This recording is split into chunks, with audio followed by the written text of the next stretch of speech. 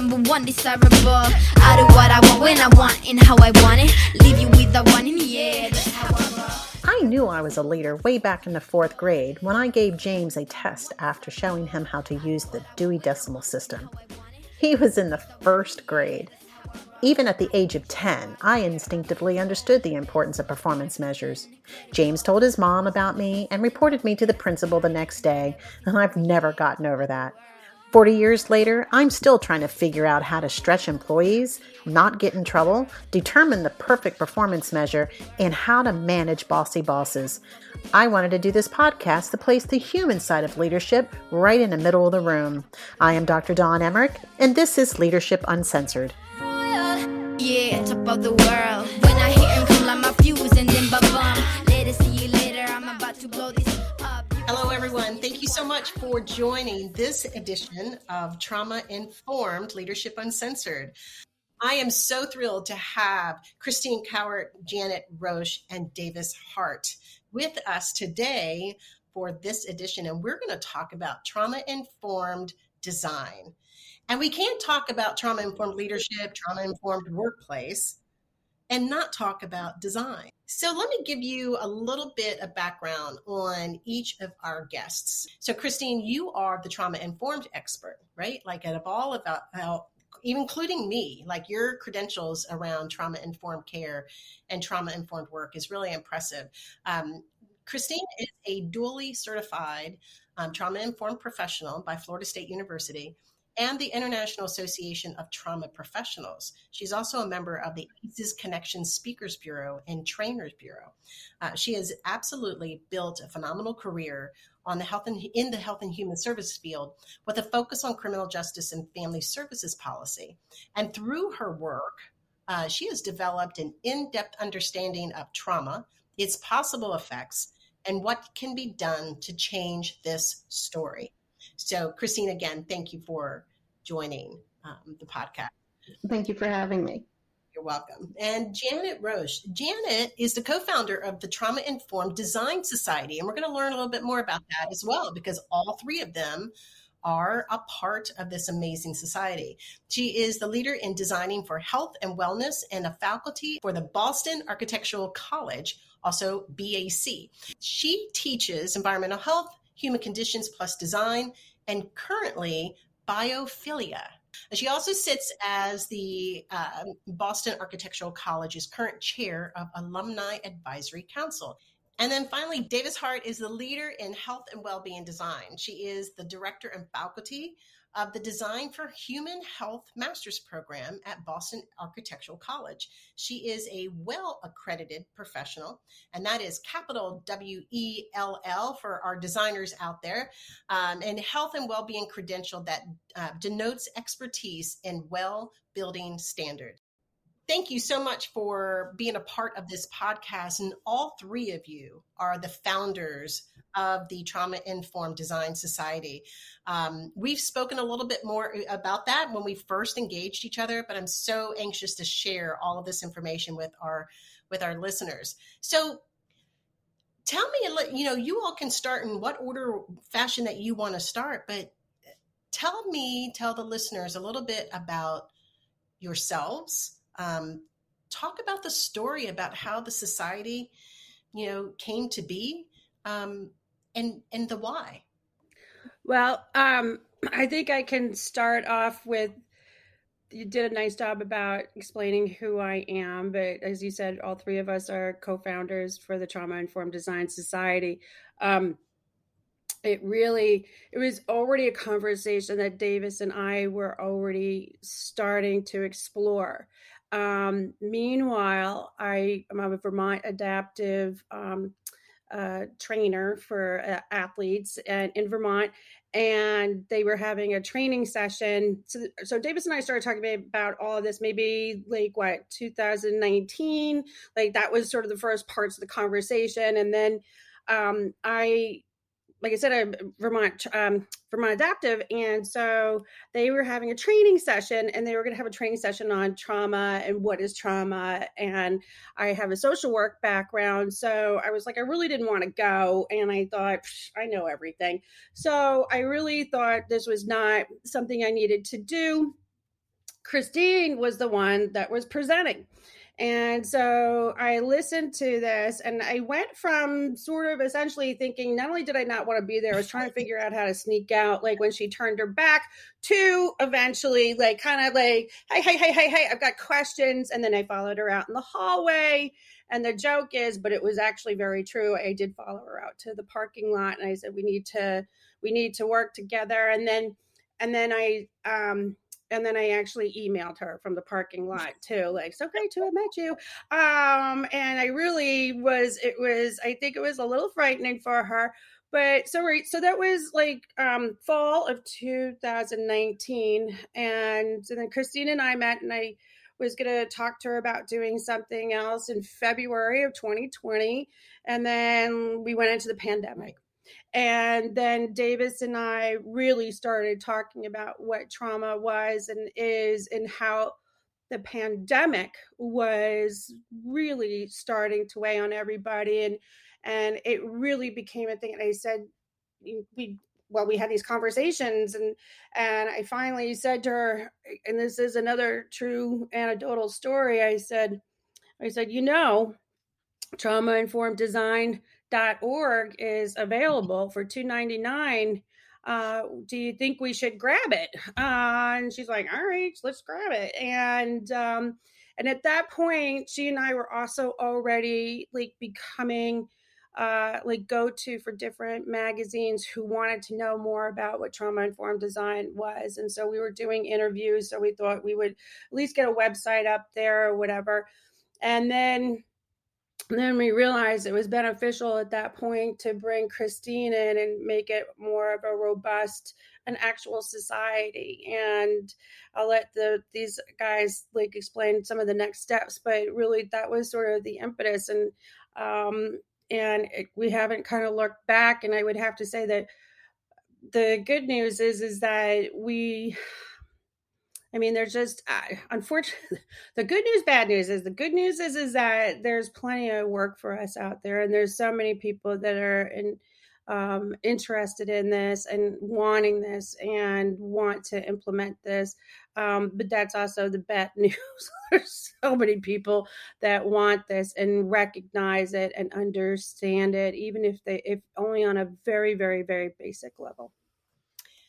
That is a great story on how this thing came to be. And I think that there's so many folks have seen, as devastating as the last 31 months has been for so many of us, there has been a lot of really great stories of the opportunities that have presented themselves as well.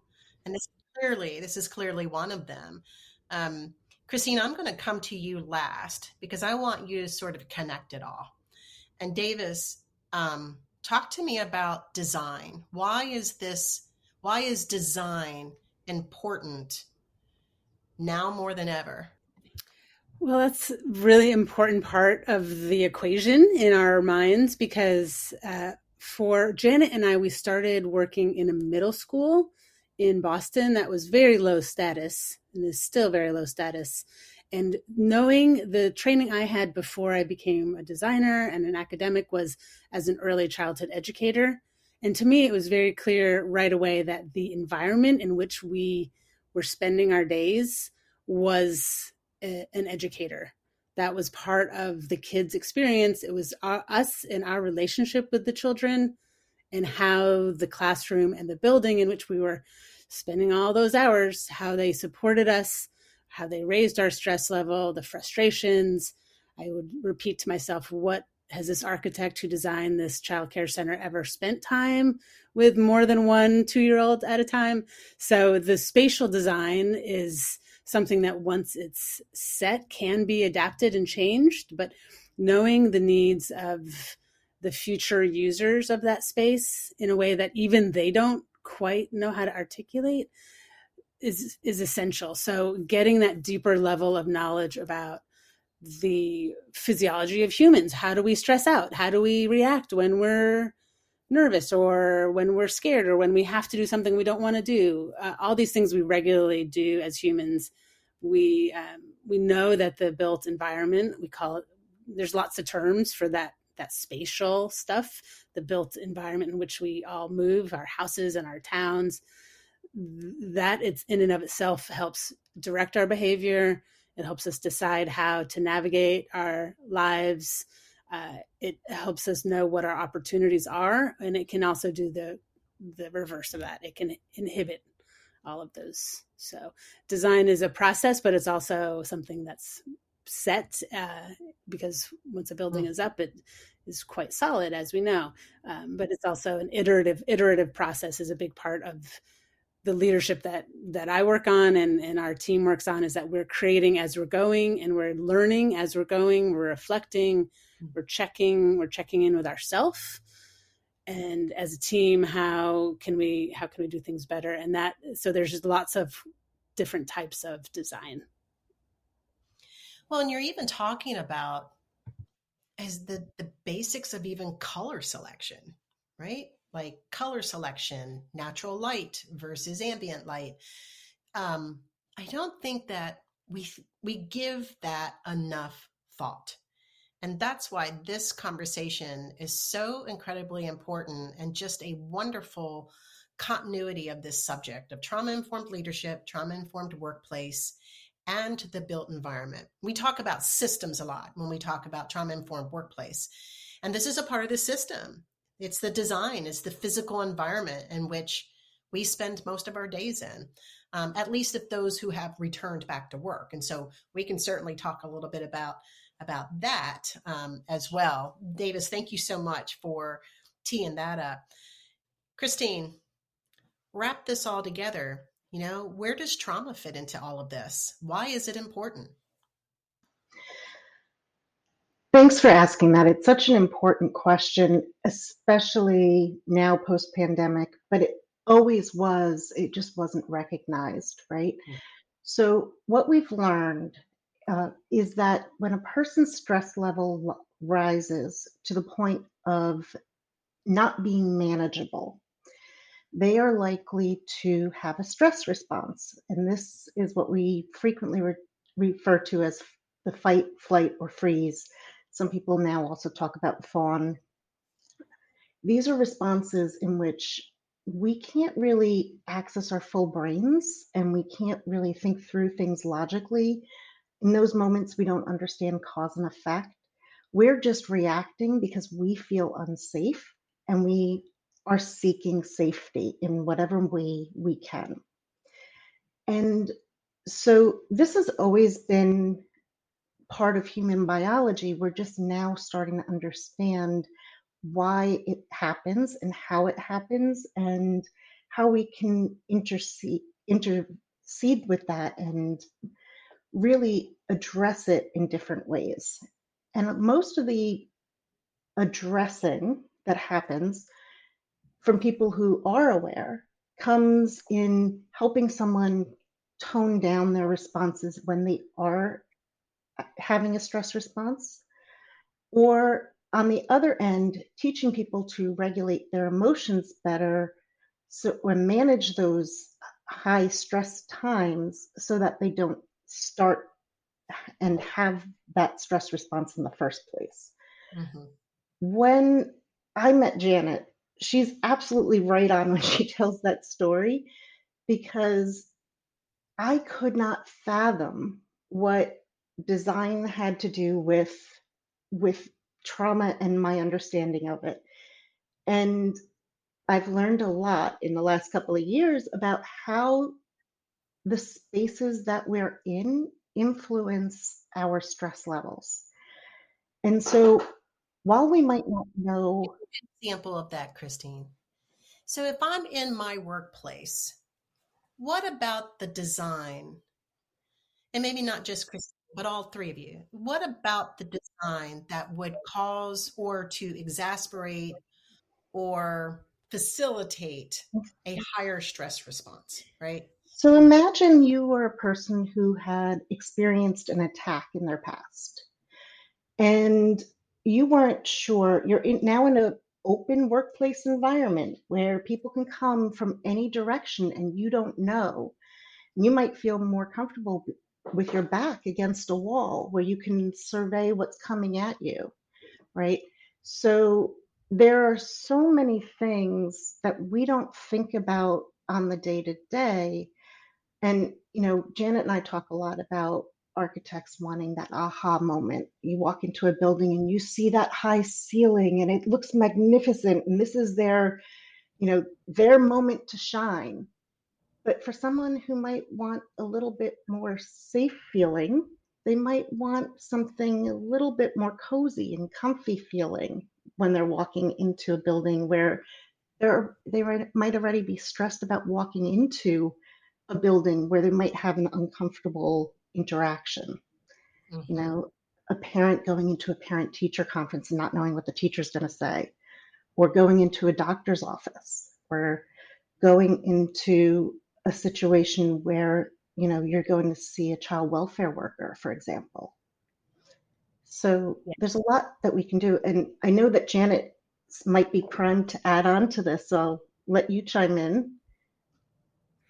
Well, yeah, when you had mentioned, and Davis obviously hop in as well, when we talk about even just the workplace, Christine brings up a really good point. You can have somebody who was maybe a veteran or just somebody who was attacked or whatever, and those open work, open spaces for working in offices and stuff like that doesn't work for everybody, and it doesn't give them a choice, right? Agency over where they're kind of sitting, and it can be overwhelming, or you can have all different types of comorbidities that go with just the trauma. And so with trauma and working like in the workplace and stuff like that, and it can be as simple as we talk about stuff like this all the time, like having good ventilation, because if you don't, and if you have like anything from like, maybe you got attacked in the copier room and the copier is smelling, or the popcorn is a smell that creates memories from maybe your childhood or whatever might have happened. And I know that seems very kind of vague to a certain degree, but we've all been there, where we've been in an office where there's too much tuna, there's too much popcorn, there's a lot of different types of smells.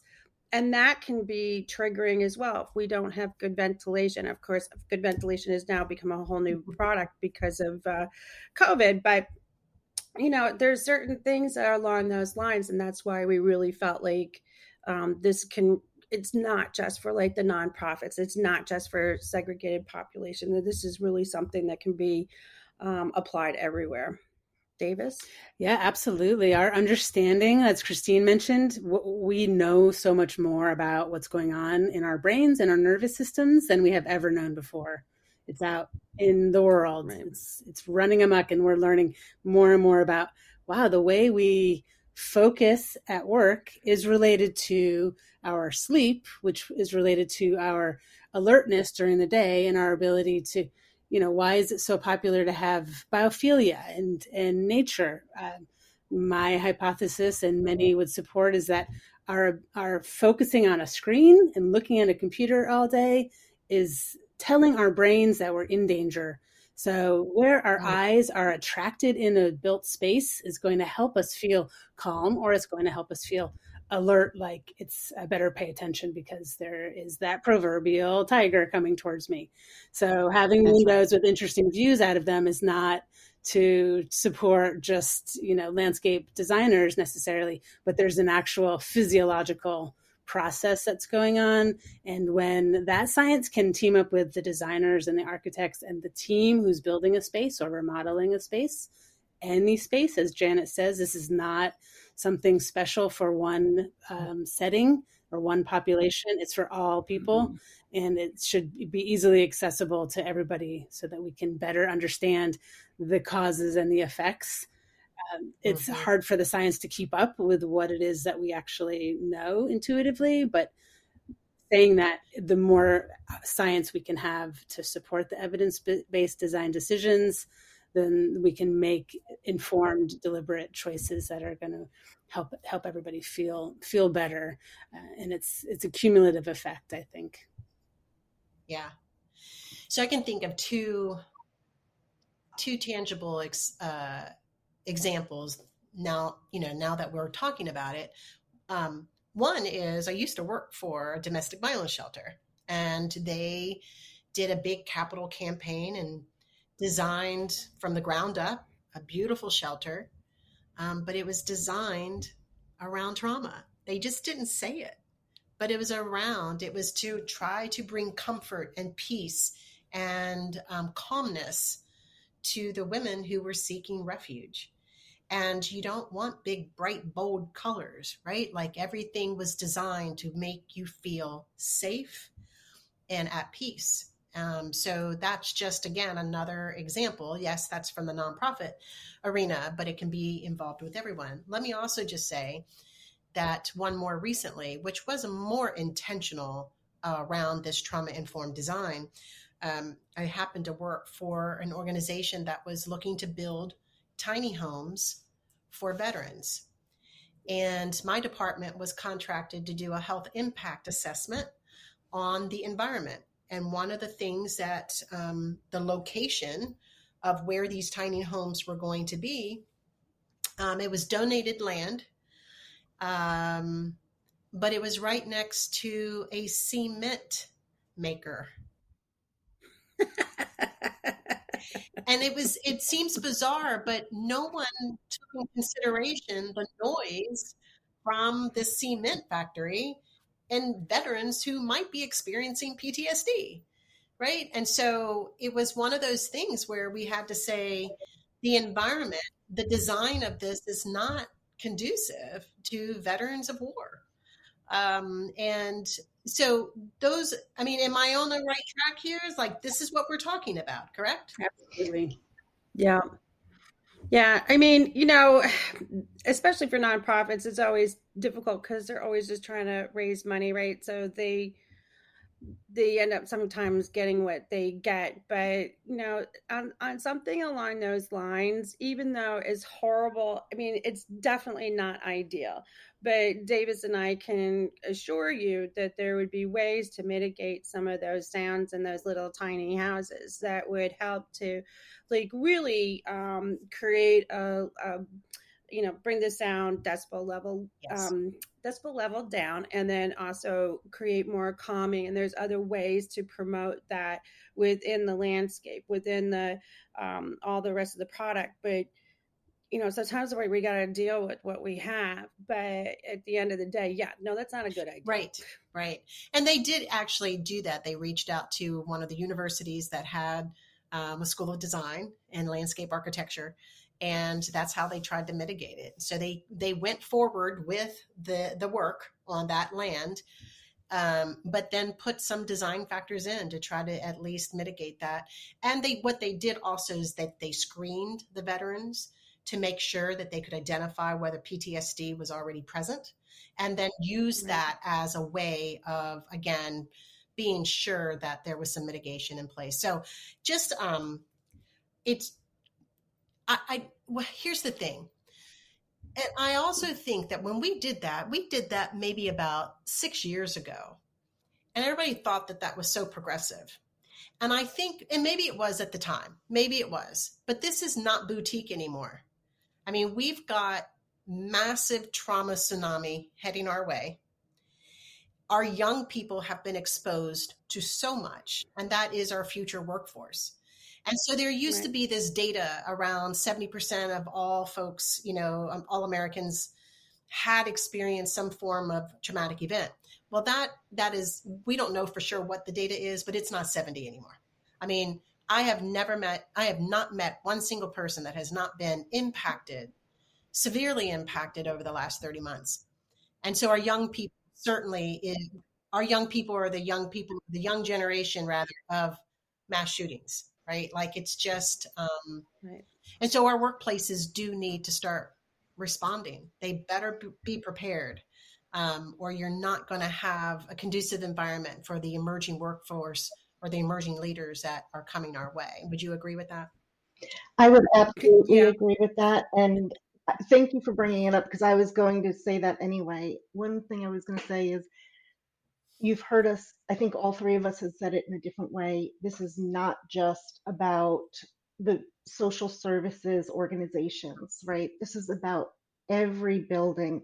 Just like I always teach that trauma-informed care is not just for nonprofits, it's for every human interaction, right? It's a new way of parenting, of thinking how we relate to our spouses and our friends and our coworkers. And I use that 70% statistic all the time, and I agree with you. It is probably way higher, but it's self-reported. Yes. And it comes down to what people understand as trauma, right? So most people don't have a very full picture when they're thinking of trauma. They're thinking of acute specific instances or warlike PTSD, right? And as our understanding of what, and that's why sometimes when I talk about this, I don't specifically use the word trauma. I don't use the word trauma response. I don't use the word trigger as much, because everybody understands stress, right? And there are a lot of people who would tell you that they experience anxiety, but they wouldn't necessarily identify as having trauma or trauma responses or stress responses, when really the two are very strongly linked, because anxiety is really a symptom of hyperarousal, which is the experience of being outside of your ability to manage your stress level on the high end. And then the other side is, I also like to caution people that we always think about when we are thinking about trauma-informed design spaces, we often think about the people who are on that high end. We don't always think about the people who are on the low end, the people who are detached, who are disassociating, who are pulling within and withdrawing within themselves. And we need to design spaces to help them regulate as well and help them really come out of that experience so that they're able to better interact with others as well. And so I'm so excited that I hooked up with these two, because they have taught me so much, and they're really the experts in how to do that, where this is so intricately linked with care, is that it's based very much on the population of who's using the space. So what might be trauma informed for one group might not be for another space, right? You have to look at who's using the space, how they're using it, and use that understanding to try to anticipate and then mitigate whatever might raise their stress level. Mm-hmm.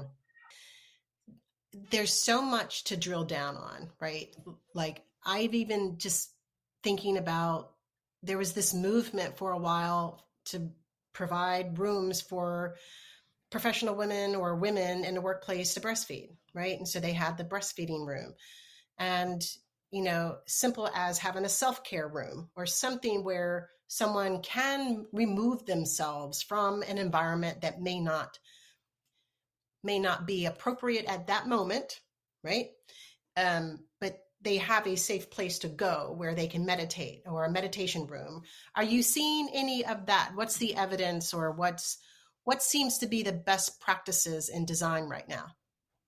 I was just going to say, or nap, like, yes, or nap.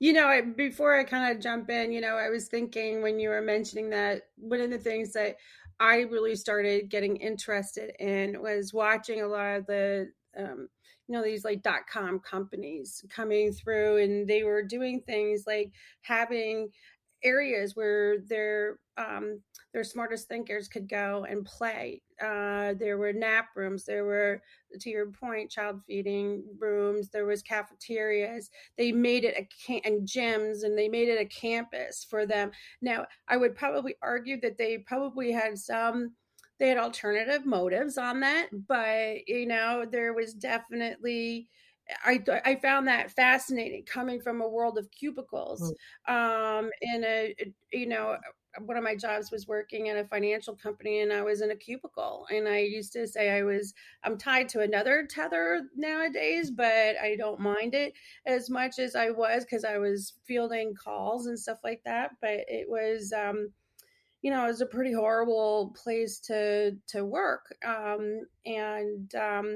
So I don't know if you guys want to jump in while I think about other kind of trends. One thing I just noticed, we've been working with a lot of architectural firms who really want to bring trauma-informed design to their work. Unfortunately, it needs to be built into the design, and it comes at a cost. And unfortunately, what we are seeing is when it comes to staff areas, those are the first things to get sacrificed. And we're always trying to make the point, if your staff can't regulate, then they're not able to work with other people who have high stress, right? They're not able to help others regulate. They're not able to do their best work. They're not happy. It's going to affect your burnout and your retention. And it's so vital to the health of the organization itself that we are very strong advocates that stay in. But it is always, even in places, a lot of schools have these quiet rooms and regulation areas and things. They are the first things, whether for staff or for kids, they are the first things when they need extra space that get taken away. Yeah. And so it is right. It's the paper towel. Paper towels need someplace to go. Where are we going to put them? We'll put them in these like sensory rooms and stuff like that, which is, I find that insane. Like there's got to be better ways to do this. I'm sorry, Christine. No, I was just going to say, it's this idea also of, we have got more students. We need more rooms to do pullouts with them and to do one-on-one work. And we have the space, and it's nice to have, but it's not essential to our mission. And that's kind of the thought. This is thought of a lot now as icing on the cake. And we really see a lot of our work as helping people understand how vital it is to their mission, directly to it. It's literally something I talk about, weaving this into the DNA of your organization, right? Right. And I can tag on, because I'm thinking of all the history of people who studied design and environment and the effect that has on people. It's many, many, many decades old of a field, this environment and behavior interaction. And for my impression, being younger in that work, is that it's been convincing people that it is true that the built space does have an impact. And so our predecessors who we build our work on have done amazing work and have been demonstrating again and again and again. And now I feel that there is a cultural shift that is not centered quite yet, but it's becoming centered, as you say, the tidal wave is coming and so forth, that there is no doubt that the environment itself has an impact on our feelings, on our emotions, and how we behave. And so then to build out from that into more specific, here are some design guidelines we can give you. Here are some actual suggestions that mean you can't, business decider person, you can't get around it. You can't be putting the paper towels in there anymore, because people need a space to go and rest and move away from their stress and get themselves re-regulated back into their own best self again. And it's feasible. I have a lot of optimism and hope for the future. Davis, let me follow up on you with this, and then we're going to transition to our 30-second hot seat. How are the professional associations, the professional design associations, in addition to your society that you've created, but the ULIs of the world, the AIAs of the world, where do you see them? They were doing a lot of good work around healthy design communities, right? Where are they with this trauma-informed design concept? Well, I think part of it is that there's a coming together of understanding the concepts and the terminology, but everybody is coming at it from their point of view and their positioning. And so we're all spiraling around each other, supporting each other, saying, yes, you're on the right track there, but also don't forget about the nervous system itself. Don't just pile some ideas on top of a problem and call it solved. We need to go deeply with that understanding of making those connections of why decision A affects outcome B. There are interrelationships that can be figured out, and coming into that terminology of trauma-informed design has captivated everybody's attention. I've spoken with chapters of AIA in Los Angeles on the topic. They're very keen and get it and want to implement it in the shelter work that they're doing. It's a popular topic. I'm a member of the Environmental Design Research Association, as is Janet Edra, and trauma-informed design is, everybody gets it and they want to know more. And it's also easy for people to say, oh, I understand, I've got it. When in reality, there's a lot more depth and thought that needs to be put into it to do it ethically and consciously. That's exactly right. Because you can't, this is not a check the box kind of a thing. I mean, it's absolutely not. Janet, did you have something to say?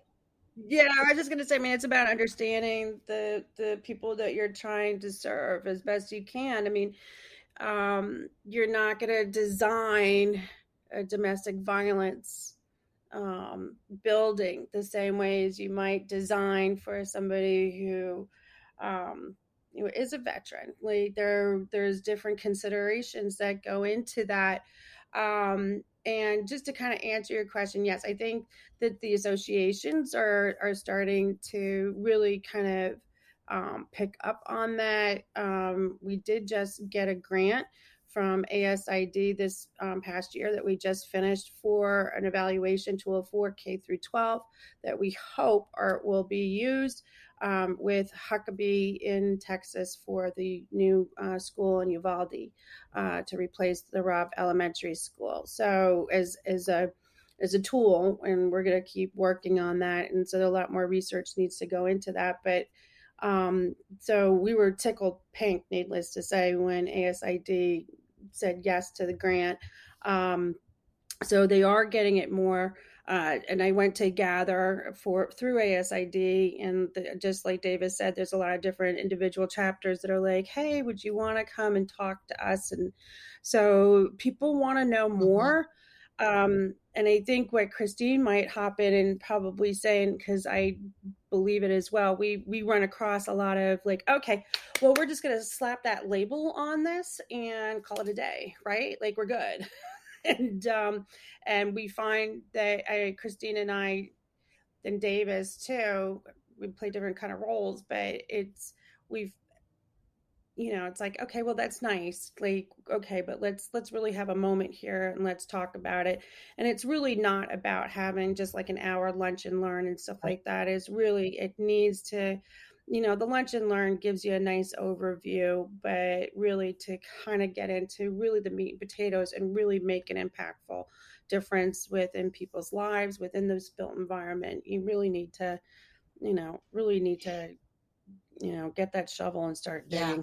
Well, the training, in my opinion, you think about just kind of, Christine, you were talking about, like, not everyone knows what this is. They don't know the terminology.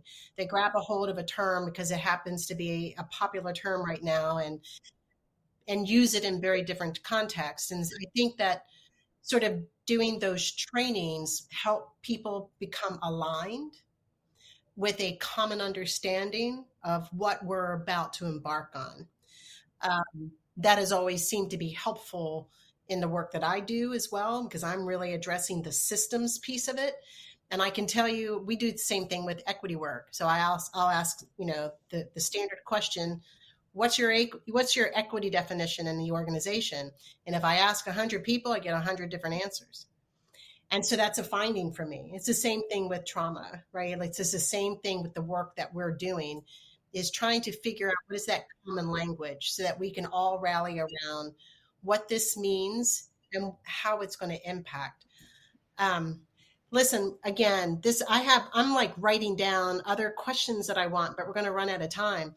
But I'm going to try to follow that back up toward the end. But let's go ahead and segue. Let's come out of the weeds a little bit, and let's maybe have a little bit of leadership fun. So if you listen to the podcast, we always do the 30-second hot seat round. And really what we're doing here is, like, in 30 seconds, we're asking the guests to answer a series of leadership related prompts. And they're to respond with 3 words or less. Some type of a response that is leadership related. So for example, if you're new to this podcast, what we're talking about is, if my prompt is the redemption, I might say, and my answer to that would be LinkedIn trainer. Okay, so that's the answer to redemption for me. I have not heard their answers yet. I just gave them the assignment, said prepare, but this is going to be the first time that I hear their responses. And so as they're going through their responses, I'm going to actually pick up on something that might be really intriguing, might be funny, might be provocative, might be something that I just go, okay, that was really bizarre, but you need to tell me more. And then we'll talk a little bit more about why they chose that particular prompt and what does it mean for us. Okay, let's have a little bit of fun. The 30-second hot seat starts right now. The good. The incredible tidal wave of so many people that are looking to learn more and need more for trauma-informed design.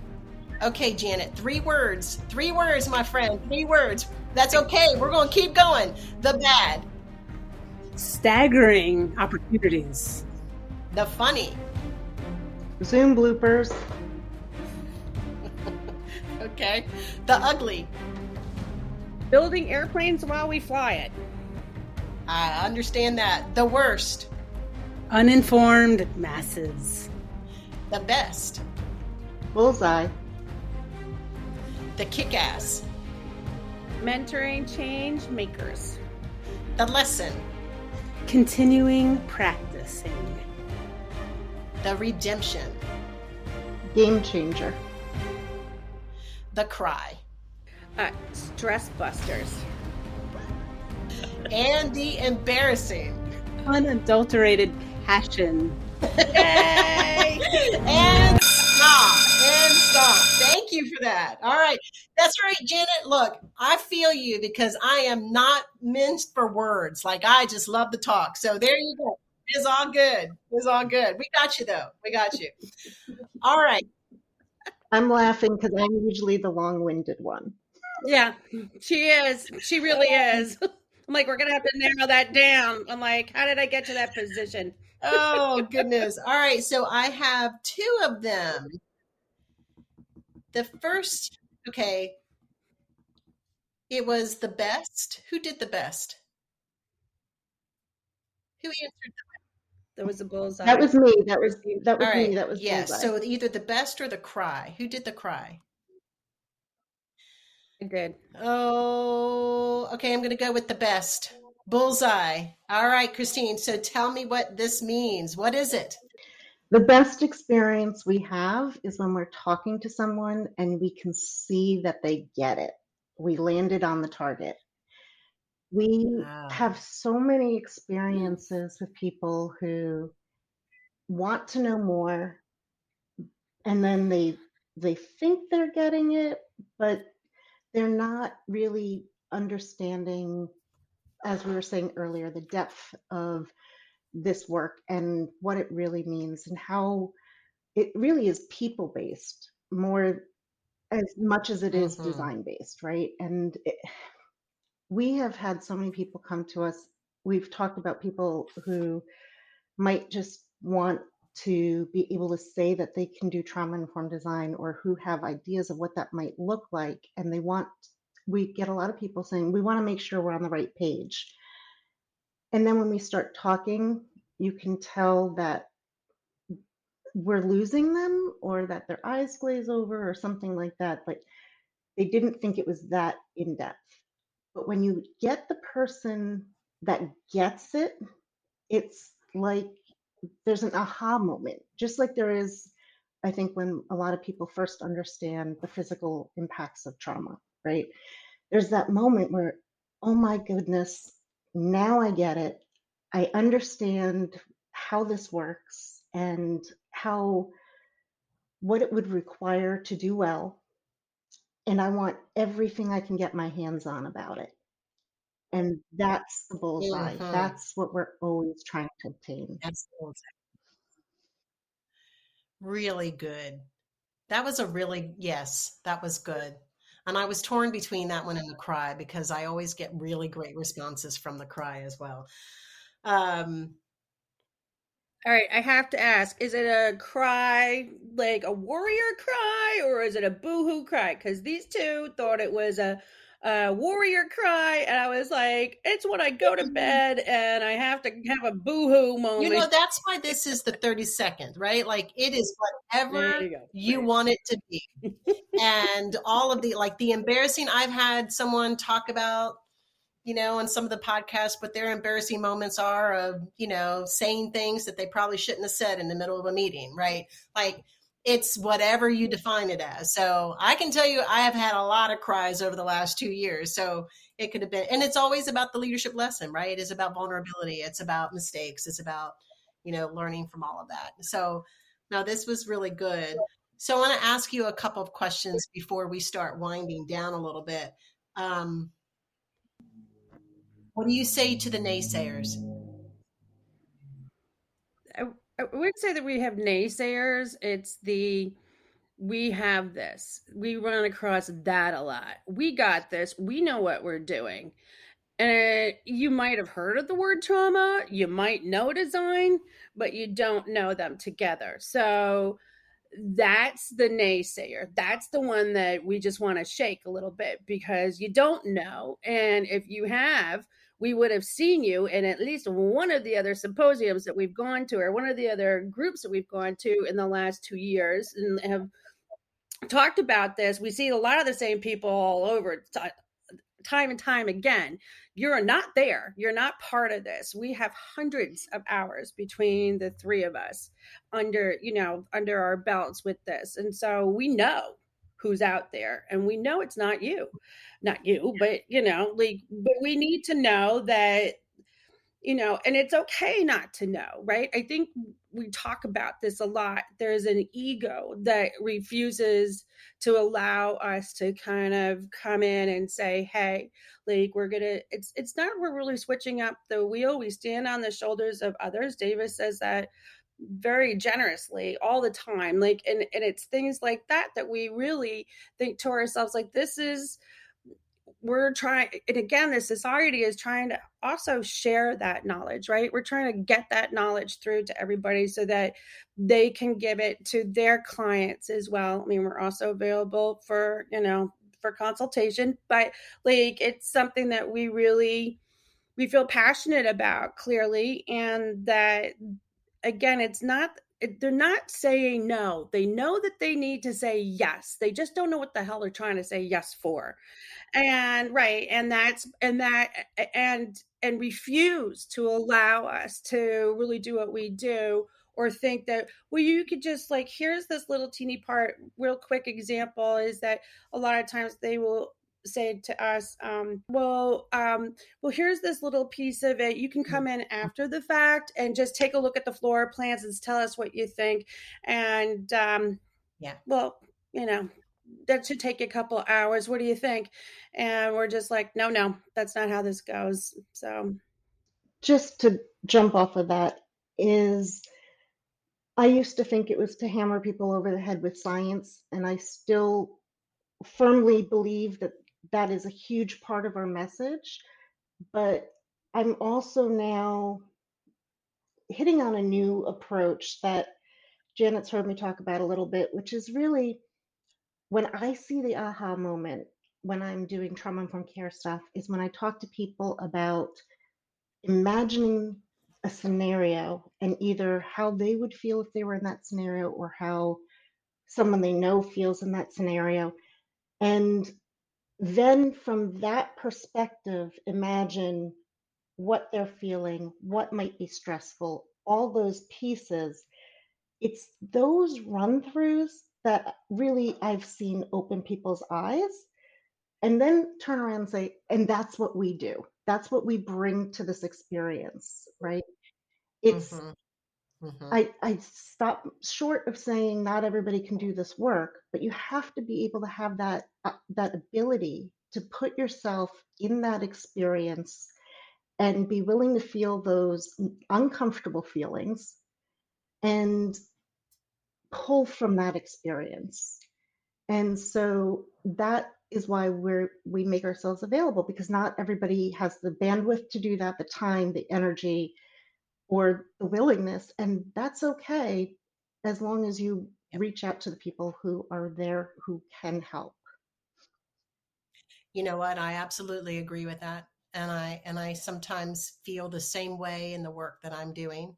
And I think that you're going about that the right way and advocating for evidence-based work. And you're bringing partners together in their specific expertise. And I applaud you for that, and maintain those standards and the ethics, because as I always say, and it's true to you as well, that if we do not do this right, we will cause more harm. And so I just appreciate that, what you're doing. And that's why I wanted you to do this. Hey, Davis, how do people learn a little bit more about the Trauma-Informed Design Society? How do they get involved? Well, we are very pleased to have a website. That was Janet's idea back at the very tail-spinning beginning of the pandemic. We plunked down the traumainformeddesign.org website. So that is still our through line, I'd say. And we wanted it originally to be a knowledge repository, a place where people who are doing this work can come in as partners and to showcase their work. And it's an evolving page as we're able to garner resources and know-how. We're keeping it as up to date as we can. So that's the best way, traumainformeddesign.org. Excellent. Janet, do you have any last words for our listeners? Any types of, in addition to the website, anything else that you would like to promote for resources, or just some last bits of nuggets for our listeners? I think we've done a pretty good job at getting to almost everything. I think we keep doing things like this, and we realize there's so much more that we need to do. So sometimes I get off of these calls and I go, oh no, there's so much more to do. And I can get a little overwhelmed, but I think for your listeners, what we would really love is that you do go to the website, and also to Davis's point, just start contacting us and beat us over the head.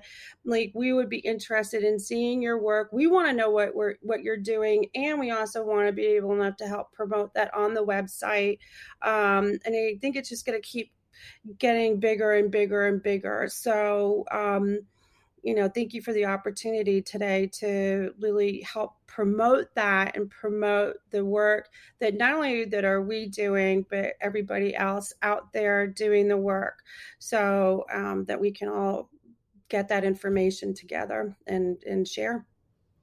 Well, keep up the great work. This is going to spread, and it's going to become a really big deal. And congratulations for being on the forefront and really positioning yourselves as, credible thought leaders in this space. So keep up the really great work. And I have a feeling that we'll be talking some more for sure.